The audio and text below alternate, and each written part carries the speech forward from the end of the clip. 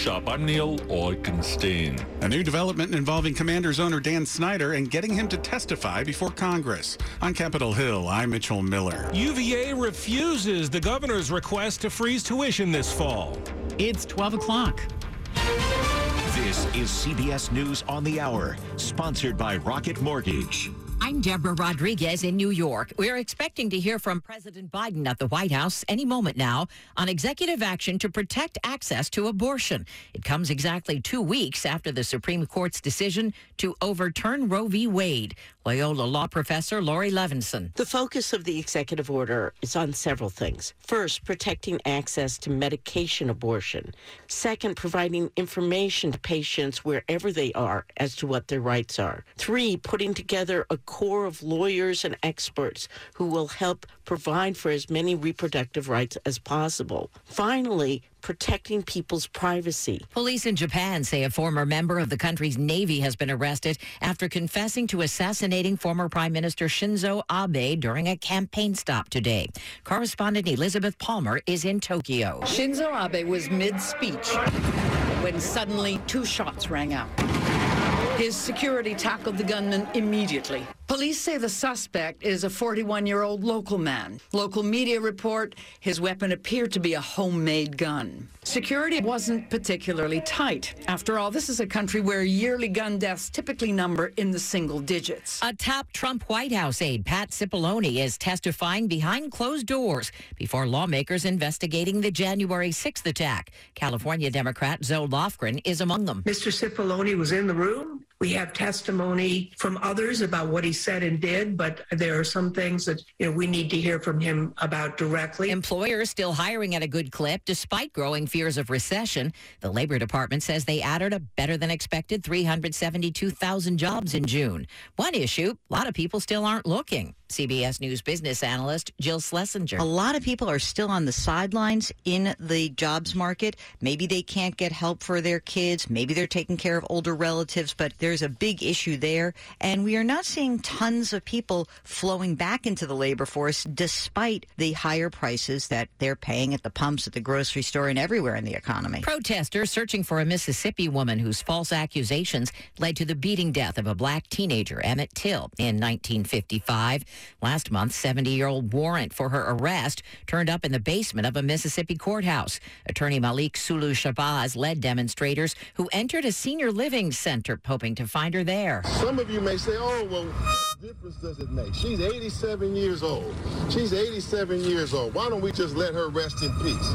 Well, Emmett Till never got to make it to 87. This is CBS News.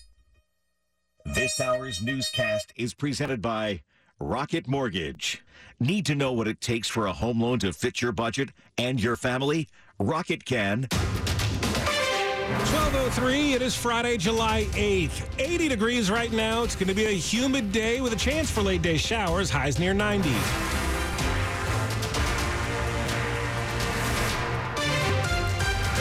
Good afternoon. I'm John Doman. And I'm Sandy Kozel with the top local stories we're following this hour.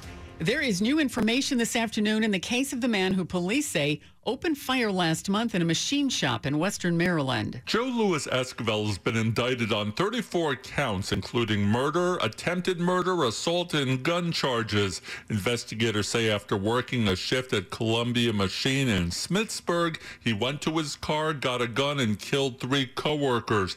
When his car was pulled over, Esquivel is charged with wounding a state police trooper before he was shot. Charging documents say when he was in the back of the ambulance, he admitted to a sheriff's deputy that he was the one who shot the others. Prosecutors have not said what they believe the motive was. Esquivel's first court appearance is August 22nd. Neil Augenstein, WTOP News. The owner of the Washington Commanders, Dan Snyder, has contacted a powerful House committee to say that he is willing to testify. That committee's been trying to learn more about the team's efforts to address what's been called a toxic workplace.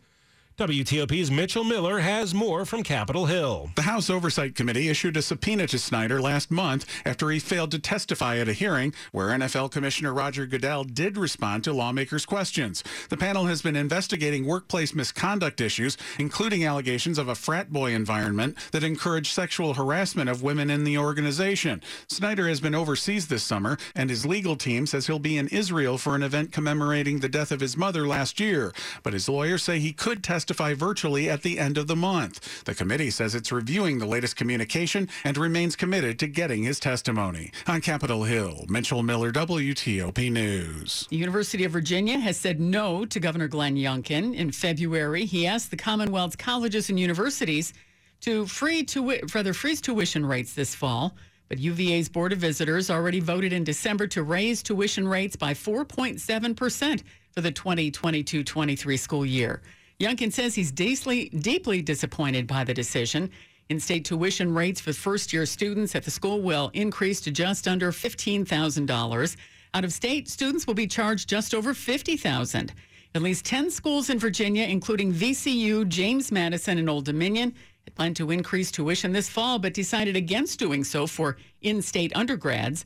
Virginia gives its public colleges $6,500 per student, less than 40 other states. The District Department of Transportation has activated 2 new Waze beacons in 3 tunnels under the National Mall. Those beacons send a one-way signal to Bluetooth-enabled devices, providing routing and real-time traffic data to drivers when the GPS signal drops underground.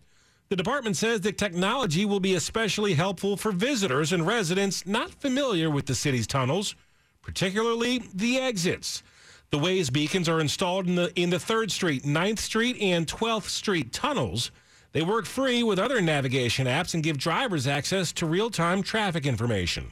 The National Park Service is planning a massive project that will restore the sometimes flooded paths around the tidal basin. The seawalls are sinking into mud while water levels are rising. We're dealing with water that's 4 feet higher now than when the portions of that seawall were originally constructed 75 years or so ago. National Park Service's Mike Litterist. You get that wave action against the seawalls all day, every day. That's undercutting the structural integrity of the walls. The service is now beginning the planning and design phase, with hopes that construction will begin late next year. And beyond just fixing the seawalls, they will also focus on capacity. If you've ever been around the tidal basin during peak bloom, those paths that were constructed 75 years ago, there's a few more people down there now. Luke Luker, WTOP News. Coming up after traffic and weather, what does Vulture critic Jen Chaney think of Thor: Love and Thunder?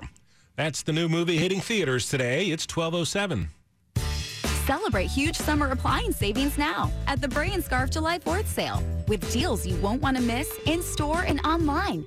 Get doorbuster savings on a 27.7 cubic foot GE Energy Star French door refrigerator with fingerprint-resistant finish. Limited quantities, just $19.99. Save $1,300 and save on our best-selling dishwasher.